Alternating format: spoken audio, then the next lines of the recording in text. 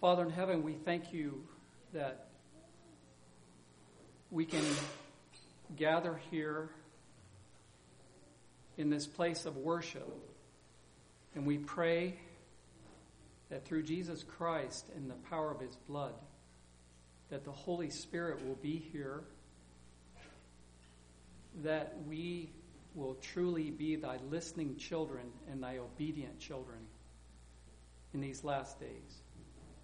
Please guide my mind and my lips, and I pray that our affections will be upon Christ and upon his truth and upon his word and upon his soon coming.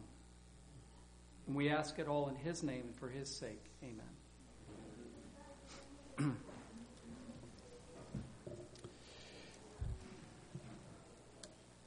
I've been taking a look at the book of Malachi, so if you'd like to turn there, that's where we will be basing our study for this morning, for our church service.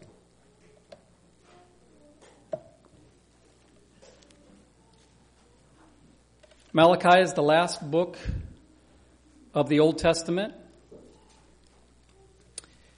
And I believe that there's a message in the book of Malachi for us today. By the way, Dan, thank you very much for that very nice report of the missionary work that was done at the fair. Praise God for that. Let's continue to pray that God will bless that work. You know, I was just sitting here thinking, after he shared that with us, if we as a church would share 100 pieces of literature every week, we would do another 5,000 pieces of literature every year. Isn't that fantastic? So may God give us all the ambition to get the message out. Maybe I'll just digress here just a little bit before we start doing a reading and a study. You know, just this week I was in a home and I made a sale with a man, and I had the book Steps to Christ, only it's called Shelter in the Storm. It has part of Great Controversy in it, included with Steps to Christ. And I made the sale, and I made sure the man got that, and I made sure the man got the book Great Controversy also. And he said, you know what? He said, I already have that little book called Shelter in the Storm. I said, really? What it was is some Adventist man had shared it with him one day, and he said, you know what? He said, at that time in my life, I was going through a lot of trouble. It was having trouble with his 19-year-old daughter. He said, I felt like God spoke to me that day in giving me that book. So we need to be encouraged. You know, the Lord is doing good things. I want to tell you a couple other things, too, besides what's in the sermon. Recently, I was at the Heartland Fall Convocation, and there was a young man there who I'd canvassed with probably 12, 14 years ago. Since then, he's married, has a couple of children, and he and his wife have launched out basically on their own. They've gone to Guatemala to be missionaries. They're the only Adventists within quite a radius. In fact, church is so far away they can't even get to church on Sabbath, because in order for them to get to church, because they don't have a vehicle, it takes them 3 days. I think they have to ride and stuff like that. But anyway, he's already gotten out a lot of literature. They're doing a very good work. And for the first time, I believe in 2 years, they were up here in the U.S., and he was at the Heartland Fall Convocation. His name is Eric Rose, and I would invite you to pray for him. He's looking for another family that will join him down there in Guatemala. He said there's all kinds of people down there, and they've already done a lot to get the message out through books and literature and things like that. But anyway, he told me that there was a young man at the Heartland College there who'd been there for 1 year so far. And he said, I knew that young man some years back. I did a job with him. He said, I'm amazed to see him here. He said he is a totally different young man. He's a converted young man now compared to when I saw him a few years ago. You know, the grace of God is working, and we need to pray that God will work in our churches and our institutions. I saw a young man there at Heartland, and I talked to him for a little bit, and I sent him a little device. It's a Bible that you can listen to, and I sent him some papers, and he sent me back an email. He said, you know what? He says, I believe it's no coincidence that we met. He said, thank you so much for the package you sent. Thank you so much for the papers. He was very appreciative. You know, brothers and sisters, every one of you have a work to do for God that no one else can do. You see certain people, you have something to share. May God use every one of you to get this message out. Yeah. So the Lord is doing good things, and He is going to gain the victory in these last days. Well, let's take a look at the book of Malachi.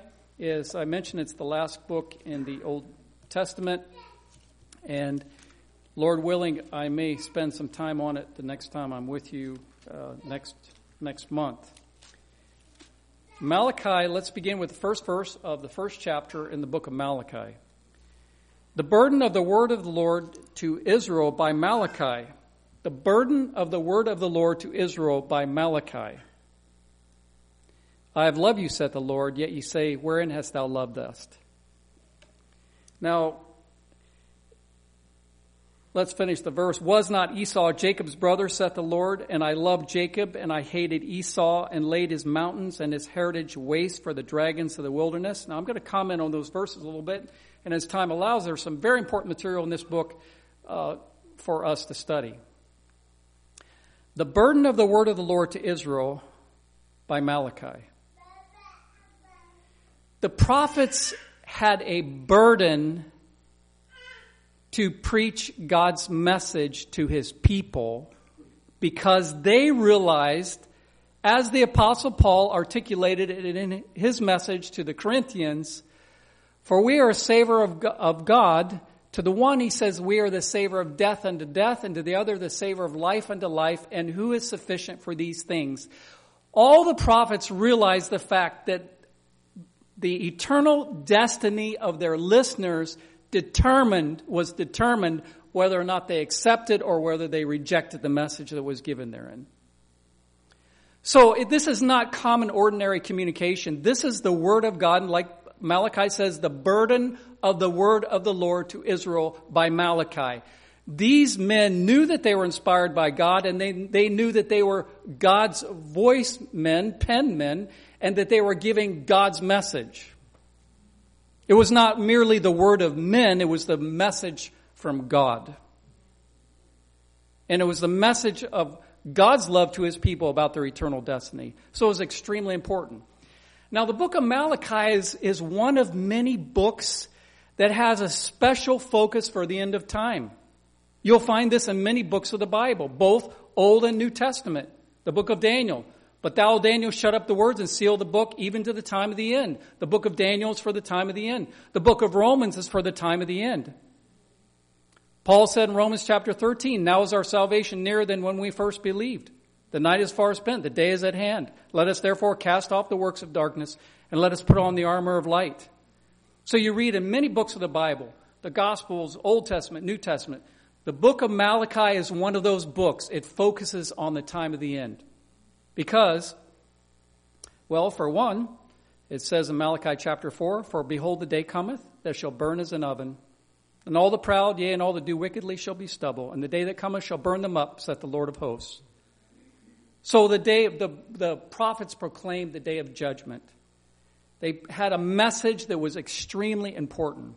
There was urgency and intensity in their message.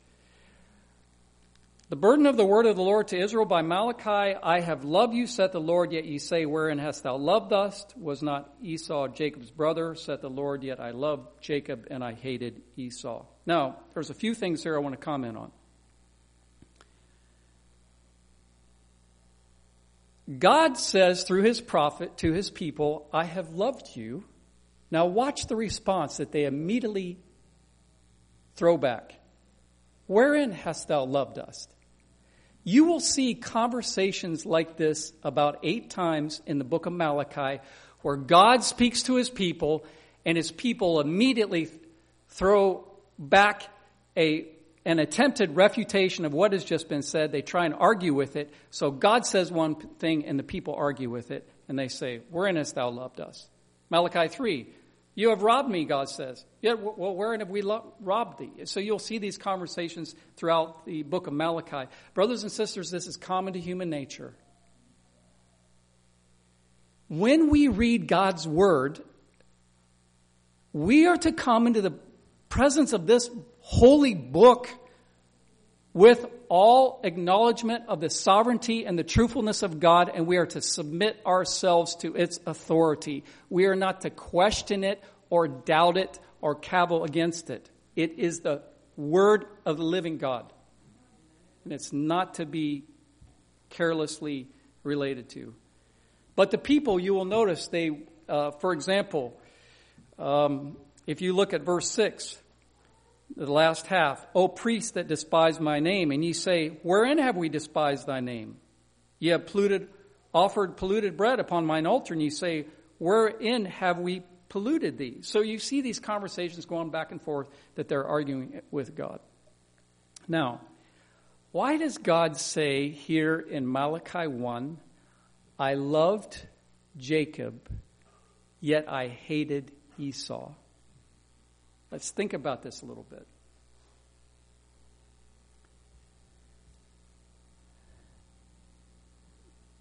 Let's first ask the question, did God want Esau to be saved? What's the answer? We know from a plenitude of other statements and inspiration that God is not willing that any should perish, but that all should come to repentance.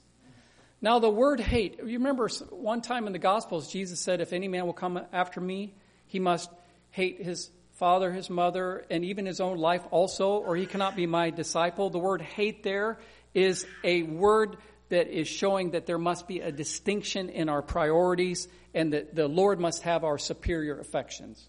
You see that? Now, when the Lord said here in the book of Malachi, I have loved Jacob and I've hated Esau, what he's saying is Esau is a symbol of those who continue to hold on sin and they're ultimately rejected by the divine God. Do you see that? Not that God doesn't want to save Esau. Well, we're told in the New Testament that Esau threw away his birthright. For one morsel of meat, for a little bit of this world, Esau threw away his birthright. Okay?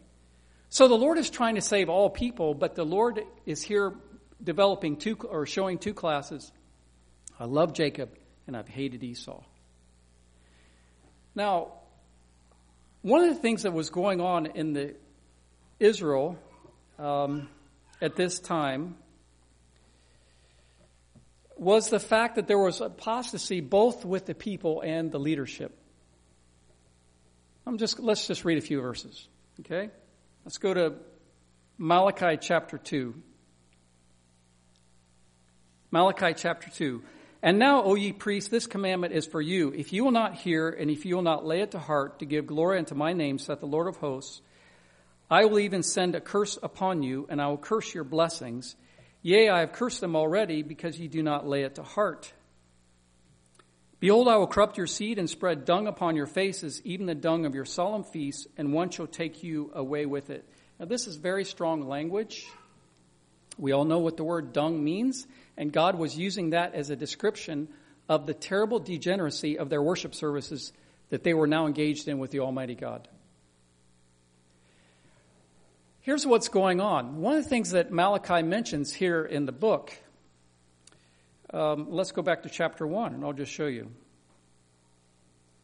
Chapter 1, verse 7. Ye have offered polluted bread upon mine altar, and ye say, wherein have we polluted thee? In that ye say, the table of the Lord is contemptible.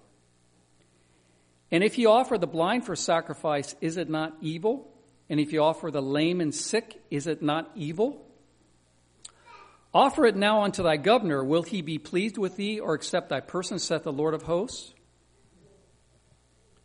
In other words, when the people were coming to the worship service, and it was a known fact back then that an unblemished lamb was required as a sacrifice when you came to God's service, they were obviously bringing the weak, the sick, the almost dead, and they were saying, here you go, Lord.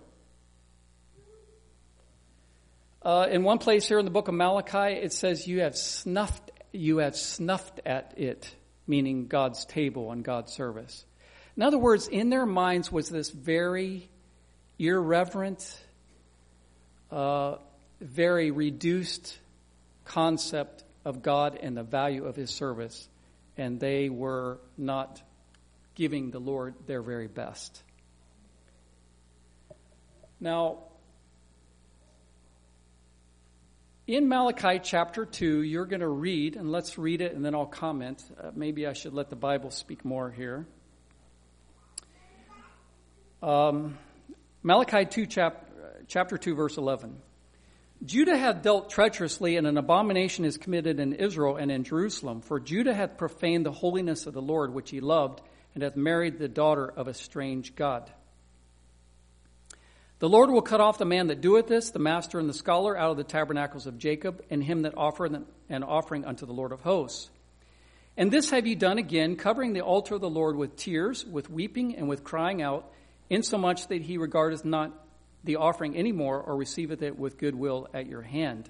I'm going to read on, verse 14. Yet ye say, wherefore? Because the Lord hath been witness between thee and the wife of thy youth, against whom thou hast dealt treacherously. Yet is she thy companion and the wife of thy covenant. And did not he make one? Yet had he the residue of the Spirit, and wherefore one? That he might seek a godly seed. Therefore take heed to your spirit, and let none deal treacherously against the wife of his youth. For the Lord, the God of Israel, saith that he hateth putting away. For one covereth violence with his garment, saith the Lord of hosts. Therefore take heed to your spirit, that ye deal not treacherously. Look, brothers and sisters, when you go to the marriage altar, you are not only making a very solemn covenant with that bride or groom, whichever it may be, you're not only making a very solemn covenant to them, you're also making a very solemn covenant to your family, to your friends, to your community. You're also making a very solemn covenant to God. The family is the unit of society, and God says here, I hate divorce. I hate it. And obviously the leadership in Israel at this time were so far in apostasy, they were even marrying heathen women, and they were putting away their wives. They were going after the lust of the flesh instead of being consecrated to God's service. And so you can imagine the degeneracy that was going on even at this time. Okay? God says, I hate putting away. Now, one of the things you're going to see in the book of Malachi, and Lord willing, I'm going to read it here a little bit in just a few minutes from the book Prophets and Kings. But one of the main reasons God is so in earnest with his people is because he wants his people, Israel, to be a witness to the rest of the world, that they also may be won to his truth. Do you realize, brothers and sisters, that God cannot, in these last days, finish the work and pour out the Holy Spirit in the latter rain and do his work effectively if the church is a moral mess? You realize that? He can't do it. He must have ambassadors that correctly represent him. Now, look at verse 10 of chapter 1. Look at verse 10, chapter 1. I have no pleasure in you, saith the Lord of hosts, neither will I accept an offering at your hand. For from the rising of the sun, even unto the going down of the same, my name shall be great among who? The Gentiles, the non-Jews. Isn't this a clear statement here that the Lord wanted to save the non-Jew? Isn't that right? It's all through the Old Testament. Really, the people in the New Testament church shouldn't have been having so much trouble as they were having because they were kind of slack on Bible study. Let's face it. They had some hang-ups, but anyway. And in every place, incense shall be offered unto my name, and a pure offering, for my name shall be great among the heathen, saith the Lord of hosts. This is a prediction of what's going to happen. But ye have profaned it, in that ye say, the table of the Lord is polluted, and the fruit thereof, even his meat, is contemptible. Ye said also, behold, what a weariness is it, and ye have snuffed at it, saith the Lord of hosts, and ye brought that which was torn, and the lame, and the sick. Thus ye brought an offering. Should I accept this of your hand, saith the Lord of hosts? But cursed be the deceiver which hath in his flock a male, and voweth, and sacrificeth unto the Lord a corrupt thing. For I am a great king, saith the Lord of hosts, and my name is dreadful among the heathen.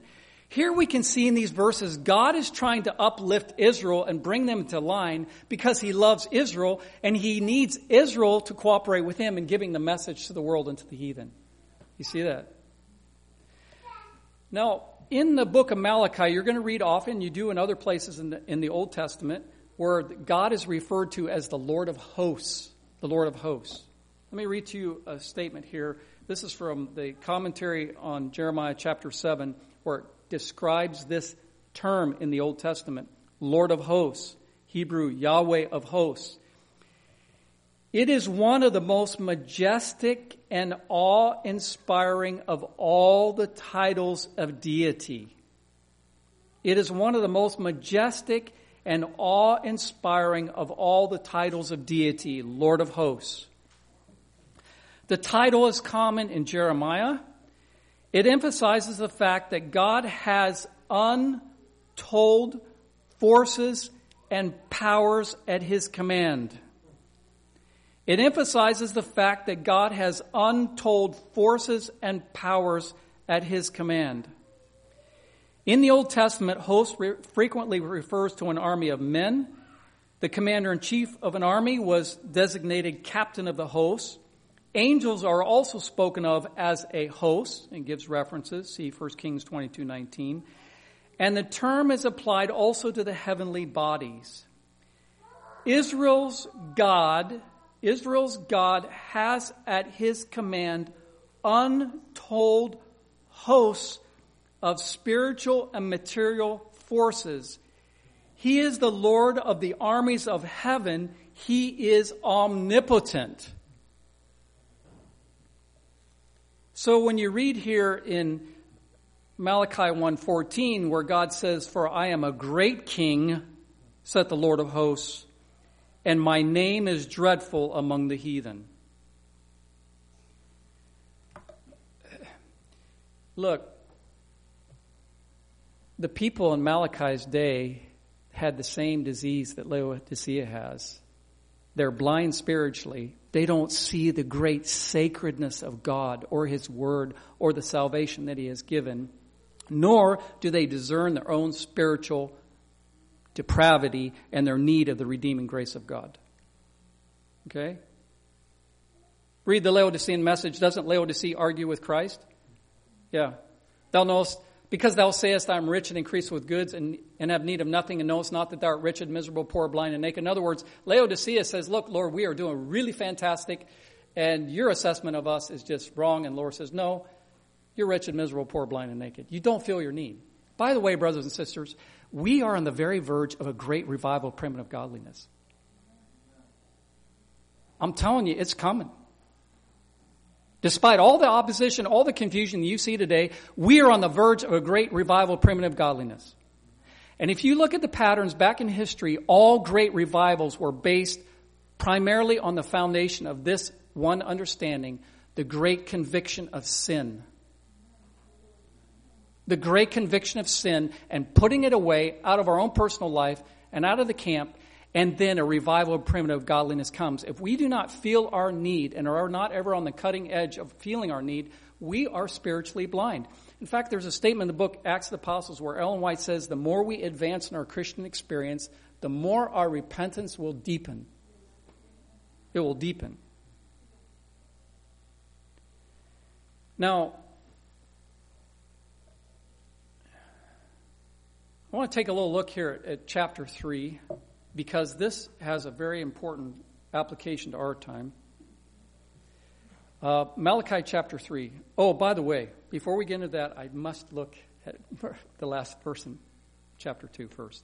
I just want to bring this out. We may do a little repetition next time I come here.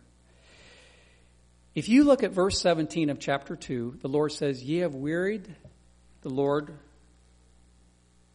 with your words, yet ye say, wherein have we wearied him? God says, look, you are making me weary with what you're saying. And they say, whoa, really?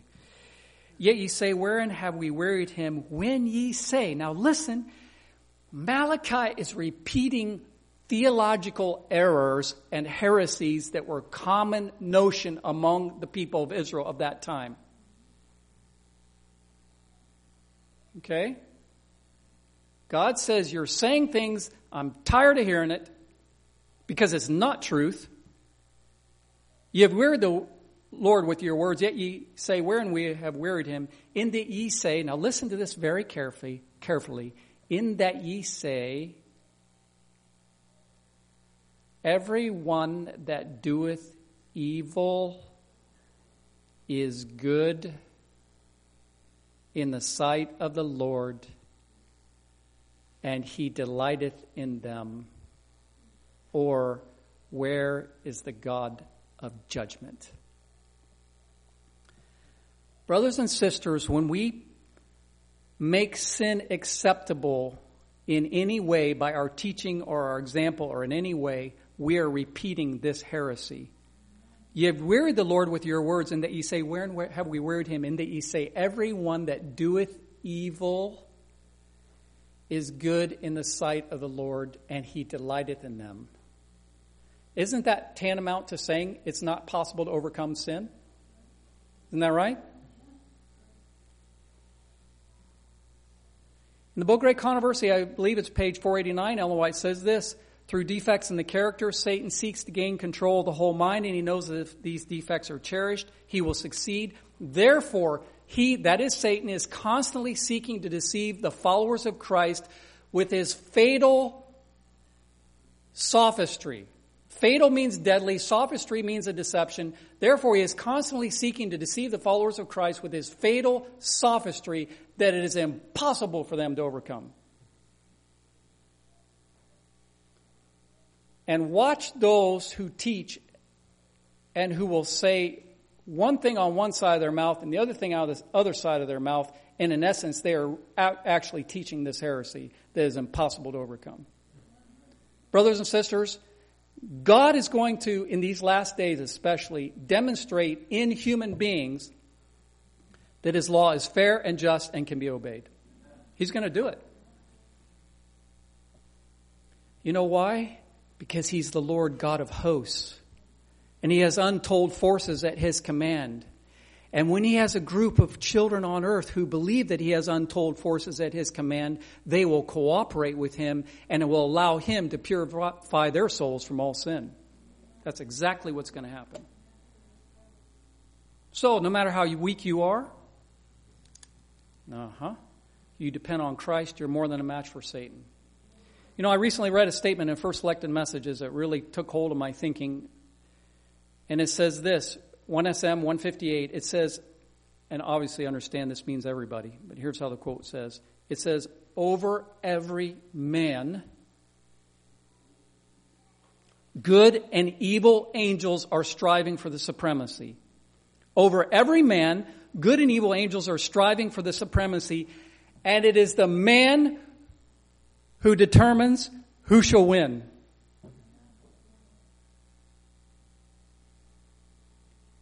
Do you realize the tremendous power of choice? Tremendous power in the power of choice. The evil side of the great controversy is way beyond us in strength. The good side of the great controversy is way beyond us in strength, and they are way beyond the evil side in the great controversy in strength. And they are the side that's going to win, and if we choose their side, we will win.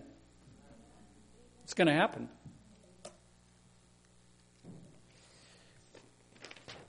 I had a statement here that I wanted to read to you here. This is from our High Calling, page 327. Heaven's resources are limitless.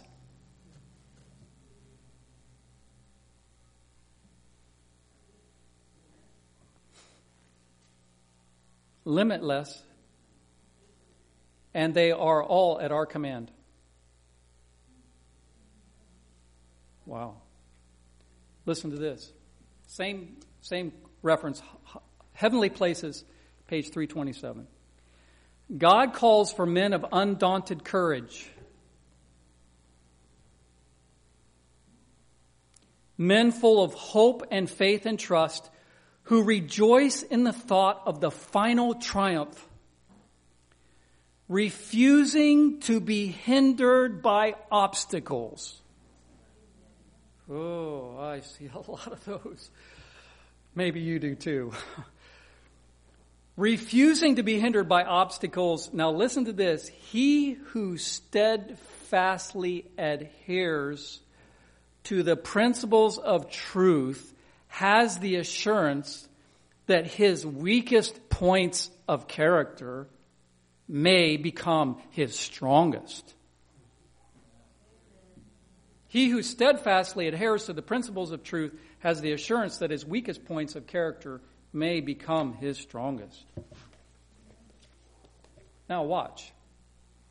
Let's read down through Malachi 3 here a little bit. Behold, I will send my messenger who shall prepare the way before me, and the Lord whom ye seek shall suddenly come to his temple, even the messenger of the covenant whom ye delight in. Behold, he shall come, saith the Lord of hosts. But who may bide the day of his coming, and who shall stand when he appeareth? For he is like a refiner's fire, and like fuller's soap.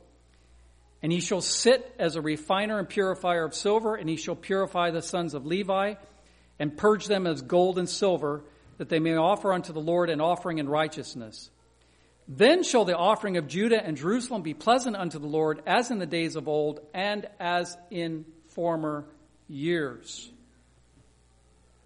And I will come near to you to judgment, and I will be a swift witness against the sorcerers, and against the adulterers, and against false swearers, and against those that oppress the hireling in his wages, the widow and the fatherless, and that turn aside the stranger from his right, and fear not me, saith the Lord of hosts, for I am the Lord, I change not, therefore ye sons of Jacob are not consumed.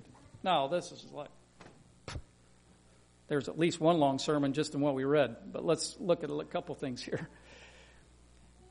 God says, for behold, I will send my messenger, and the Lord whom ye seek shall suddenly come to his temple, even the messenger of the covenant whom ye delight in.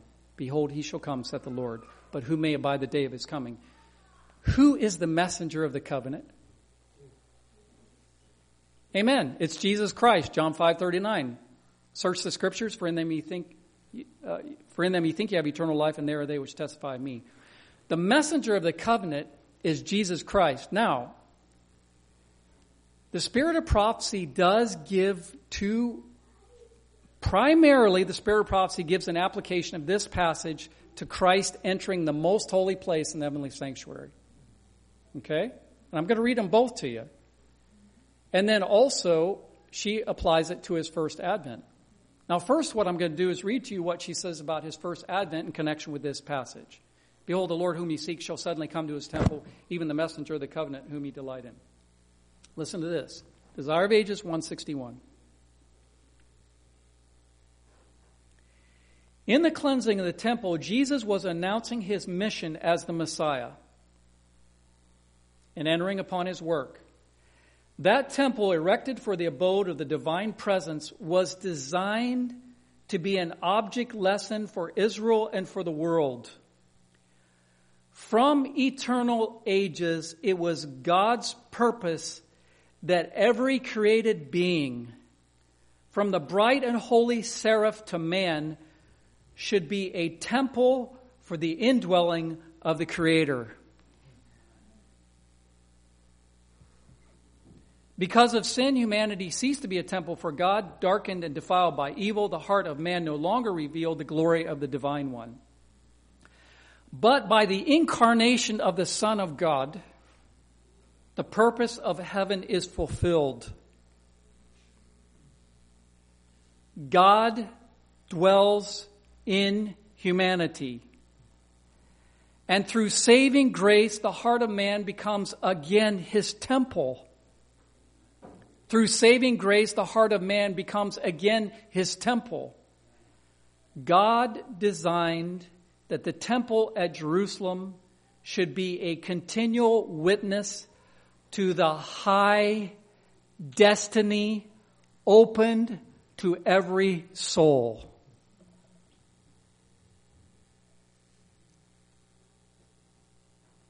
There she makes an application to Christ's first advent. Now let me read to you the application that is more specifically made by inspiration to the entering of Christ to the most holy place. By the way, brothers and sisters, ever since Jesus entered the most holy place in 1844, he entered the final phase of his ministry. The Advent movement was an announcement to the church and to the world that his ministry is soon to conclude and that his work as priest is almost finished and he will soon come back as king. Here in the book, Great Controversy, page 424, it says this. Christ had come not to the earth as they expected. That is, in 1844, they expected Jesus come in 1844. But as foreshadowed in the type, to the most holy place of the temple of God in heaven. He is represented by the prophet Daniel as coming at this time to the Ancient of Days. I saw in the night visions, and behold, one like the Son of Man came to the Ancient of Days, and they brought him near before him. This coming is foretold also by the prophet Malachi. The Lord, whom ye seek, shall suddenly come to his temple, even the messenger of the covenant whom ye delight in. Behold, he shall come, saith the Lord of hosts. Malachi 3:1. The coming of the Lord to his temple at that time, I added the words at that time, so that's not the quote, but at that time, the coming of the Lord to his temple was sudden, unexpected to his people. They were not looking for him there in the temple. They expected him to come to earth in flaming fire, taking vengeance on them that know not God and obey not the gospel But the people were not yet ready to meet their Lord. There was still a work of preparation to be accomplished for them. Now, maybe I'll read this, but I'm going to take a pause here for the moment. The Lord whom you seek shall suddenly come to his temple is a reference to Christ's ministry in the most holy place. All right? His last final intercessory work. So in that context, as we read down through this passage here, what Malachi predicts is going to happen in his church or through his people at the end of time is very thrilling. Listen. Verse 2. But who may abide the day of his coming? And who shall stand when he appeareth? That's an echo of Revelation chapter 6. For the great day of his wrath is come, and who shall be able to stand? But who may abide the day of his coming, and who shall stand when he appeareth? For he is like a refiner's fire, and like fuller's soap. And he shall sit as a refiner and purifier of silver, and he shall purify the sons of Levi, and purge them as gold and silver, that they may offer unto the Lord an offering in righteousness. Then shall the offering of Judah and Jerusalem be pleasant unto the Lord, as in the days of old, as in former years. Now, Malachi is saying, look, what God did in the past, he's going to do again. Okay? Now, the sons of Levi are those who are the spiritual leaders in the church, the leaders in the church. The Bible says God is going to purify the leadership in his church. I don't have the reference. Be easy to find. You'll find the Spirit of Prophecy, a statement that goes like this. The great issue so near at hand will weed out those whom God has not appointed. And he will have a pure, sanctified ministry prepared for the latter rain. Okay? Now, verse 4, I'm going to compare that back with a verse in chapter 2, but let's read verse 4 again. Then shall the offering of Judah and Jerusalem be pleasant unto the Lord, as in the days of old and as in former years. Now, please go back to chapter 2, verse 5. Chapter 2, verse 5. My covenant was with him. This is talking about Levi. My covenant was with him of life and peace, and I gave them to him for the fear wherewith he feared me and was afraid before my name. The law of truth was in his mouth, and iniquity was not found in his lips. He walked with me in peace and equity, and did turn many away from iniquity. For the priest's lips should keep knowledge, and they should seek the law at his mouth, for he is the messenger of the Lord of hosts. Malachi is referring to a time in Israel's history, and one of the times may well have been, remember when Balaam tried to curse Israel? He says, how can I curse him whom God has not cursed? He says, behold, I have not seen iniquity in Israel, nor beheld perverseness in Jacob. Language to that effect. In other words, at that time, Israel was pure, they were loyal to God, and their enemies couldn't touch them. And Malachi may well be referring to that time or some other times, revival, when the people were totally, wholeheartedly the Lord's. Here, Malachi is referring to a time when the leadership was speaking truth, they were studying their Bibles. You know, if someone gets up to teach Sabbath school class or someone gets up to preach a sermon or whatever, they should have done their homework before they get up and take the people's time. Because you realize, brothers and sisters, what happens in every worship service has a profound impact upon the destiny of those who come to hear, either for good or bad. It's no light thing. It's a terrible responsibility to be up here. As much as it is a pleasure, it's a terrible responsibility. So Malachi is pointing to a time in the past when the sons of Levi would be purified and when his church would be purified. Now watch, or listen or think, however you want to say it. The Bible says he shall sit as a refiner and purifier of silver, and he shall purge them. In other words, make them clean. How many of you have read the little story about some ladies who were studying Malachi, and one lady said, you know what, this is interesting. Why does it say that the purifier of silver sits when he purifies the metal? So she said, I'm going to go check this out. So she looked up a silversmith, and she went to him, and he explained how you get this raw material and you heat it. And as it's heated, the scum and the bad comes to the top, and then it's gleaned off the top, and it becomes purified. And she asked him, she said, do you sit while this process is going on? And the silversmith said, oh, yes, I do. He said, because I have to watch the process very carefully, because if it comes to a point in the purification process where it is done, and if it goes beyond that point, the silver will be ruined. So I have to immediately stop the purification process when it's complete.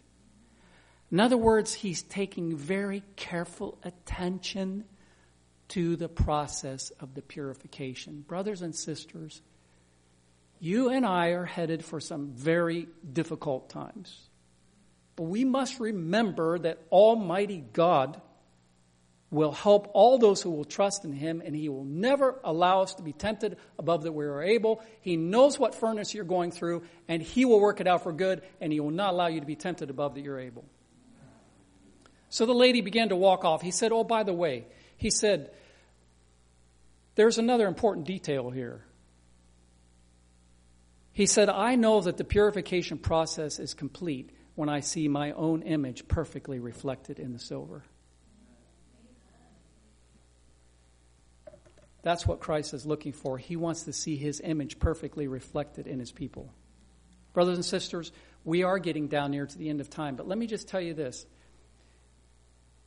We don't know exactly when it is, and that's really in some ways very irrelevant. All we know is it's coming mighty soon, and we don't have a whole lot of time. Don't be sidetracked by time setters. Stick with your work, knowing that at any time we could may be called to lay down our armor. You know what it says, I'm sorry I don't have the references here, but in the 5th volume of the Testimonies, we are told we should live every day as if it's our last. Now let me tell you this. If you live every day as if it's your last, when your last day comes, you're going to be ready. Isn't that right? So if we live every day if it's our last, we will be ready. Now, the Malachi chapter 3 is in the context of Christ's ministry in the most holy place. Jesus is now doing his work in the most holy place, and he is in the process of purifying his church. The question is, will you and I cooperate? Right?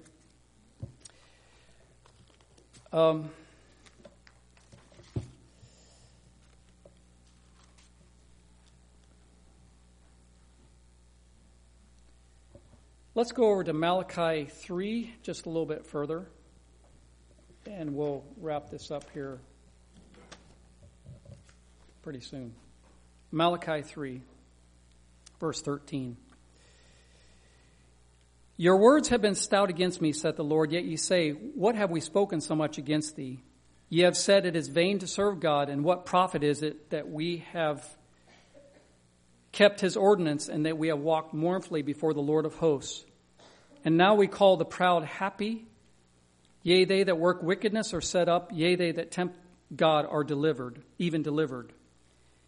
So what they were doing, their religion was so degenerate that they actually thought that the ungodly were better off than they were.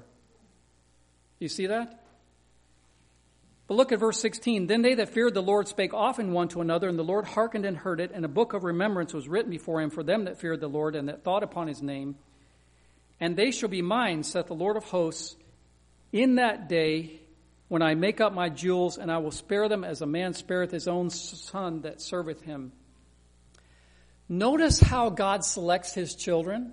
It's those who are talking about him and his truth. Do you see that? Then they that feared the Lord spake often one to another, and the Lord hearkened and heard it, and a book of remembrance was written before him for them that feared the Lord and that thought upon his name. Do you realize that all the comments in Sabbath school class today are now written in heaven? Do you realize that the expressions of our prayers, our faith, our expressions of faith, they're all written in heaven? And God is looking, he's saying, you know what? These people love me. Because, like it says in Psalms 91, because he has set his love upon me, therefore will I deliver him. So God is looking for people that are affectionate towards him. Their devotion is to him. They're affectionate towards him. Now, ultimately, God's purpose, as I mentioned a little bit before, for Israel is going to be fulfilled. And I'm going to wrap it up. Give me just a few minutes here, but I'd like to share with you a few things here out of the book Patriarchs and Prophets and Kings. Listen to this. Prophets and Kings, page 713. That which God purposed to do for the world through Israel, the chosen nation. Now listen to this. Listen to this. That which God purposed to do for the world through Israel, the chosen nation, he will finally accomplish through his church on earth today.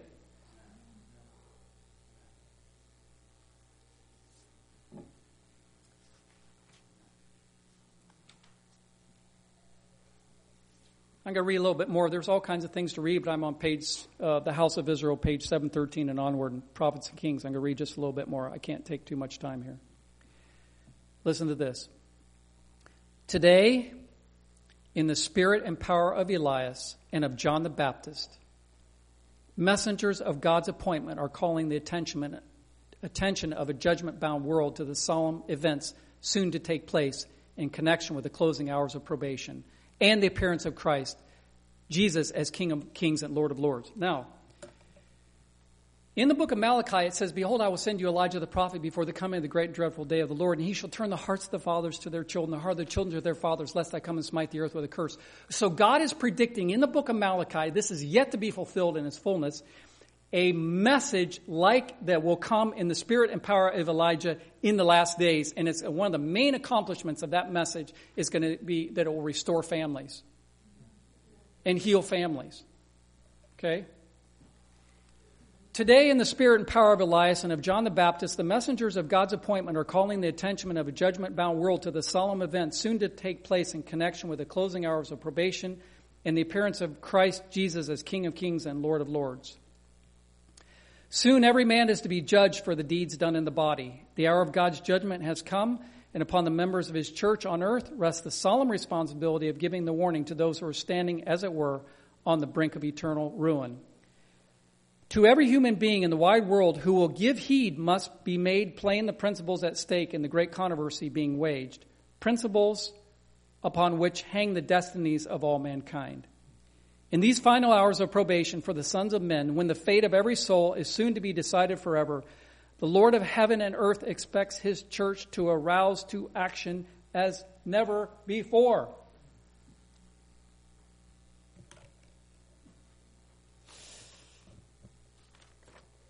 It's exciting.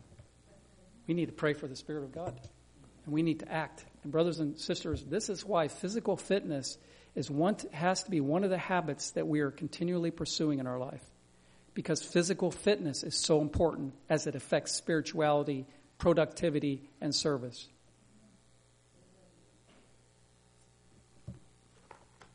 Now, I want to read to you just a little bit here.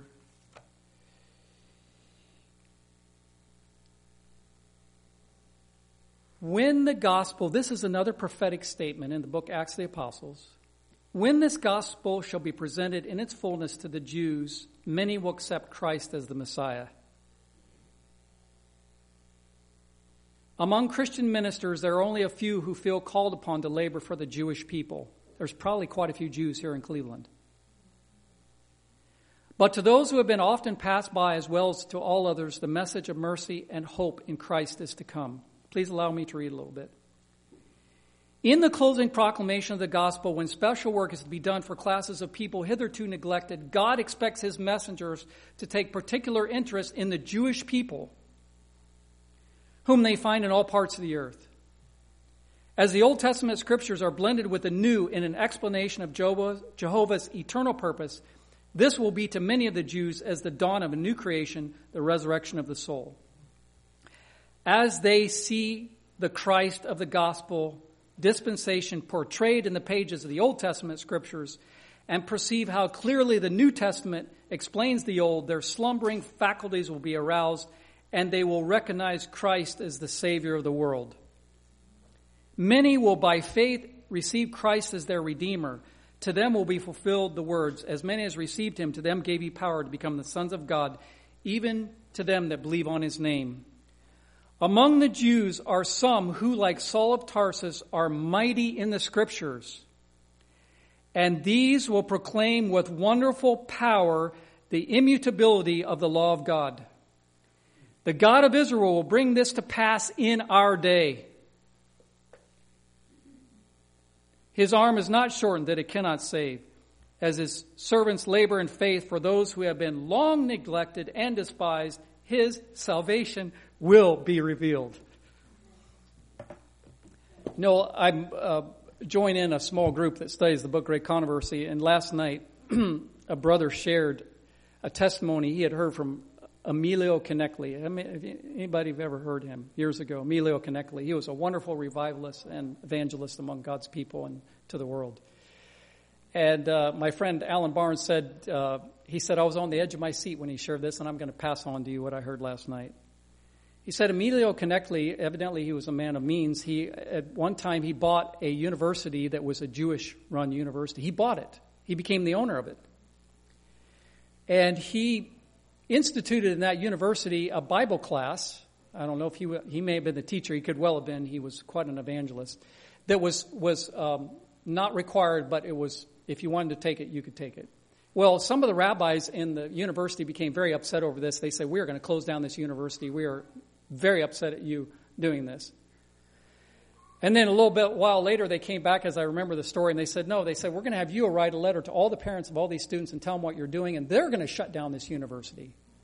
So Emilio Konechli, he went to his study, and he said he got on his knees. And so he wrote the letter and sent it out, and within a couple days, evidently letters and calls began pouring in, and parents were saying things like this. They said, my child is a changed person. They've given up the ways of the world, the ways of sin. They're changed. They said, whatever you're doing. They said, keep doing it. I mean, it just totally turned back around on these rabbis. And so after that, someone invited him to teach in a Jewish synagogue and present in the two services at the Jewish synagogue. They said, we want you to come and preach, but you cannot preach from the New Testament. We only want you to preach from the Old Testament. He said, fine, I'll preach from the Old Testament. He said at the end of those meetings, he said, as he made an appeal for people to give their life to Christ, he said, large numbers of people in that Jewish synagogue came forward and said, yes, we see Jesus of Nazareth as the true Messiah, and we want to give our lives to him. Right in that meeting. The head man of the synagogue came down with straight face. He looked Emilio Konechli right in the face. He said, I want to see you in my office right now. So they went to the office. And when they got to the office, the man broke in tears. He said, I also want to receive Jesus as the Messiah of the world. You know, I believe Emilio Konechli was a man whom God could use. And I pray that I'll be a man whom God can use. And you know what? We've got to continually walk humbly before God. We've got to keep hanging on to him. We've got to keep trusting in him. By the way, if there's anybody here who has not made an entire surrender to the Lord Jesus Christ, do it today. Please do not leave this house of worship without saying to Christ, in my hand no price I bring, simply to thy cross I cling. Put away anything that's between you and God. Come to him. He will help you put it away, but don't put it off. We must live every day as if it's our last. But the Lord is going to purify his church. He shall come to his temple. He shall purify the sons of Levi. He's going to send the prophet Elijah, and they will turn the hearts of the fathers to their children, the heart of the children to their fathers. God is going to accomplish a great and mighty work. And I pray that we will receive from these prophecies, both Old and New Testament, the glorious vision of what God's going to do. Yes, we got a lot of stuff come at us from the wrong direction. But brothers and sisters, God's truth will triumph. Stick with the three angels' messages. Stick with the Seventh-day Adventist message. Not all Seventh-day Adventist messengers are teaching the right message. Stick with the right message. And stick with the Word of God and the testimonies of God's Spirit. And may God bless you. Just before we pray, I'd like to read this verse, Malachi 1:14. For I am a great king, saith the Lord of hosts, and my name is dreadful among the heathen. Our God is the Lord of hosts. He is the commander of untold power and forces. Heaven's resources, as inspiration tells us, are limitless. So in the battle with sin that we all individually fight, we can be more than conquerors through him that loved us. Depend on Christ. Depend on Christ and depend on his word. Let's bow our heads. Father, we thank you for the book of Malachi. We thank you for the mighty promises that a Savior in the most holy place will purify his church, that he will sit as a refiner and purifier of Levi and purge them as gold and silver. And we thank you for your promise, but unto you that fear my name shall the Son of Righteousness arise with healing in his wings. Lord, heal us, and we shall be healed.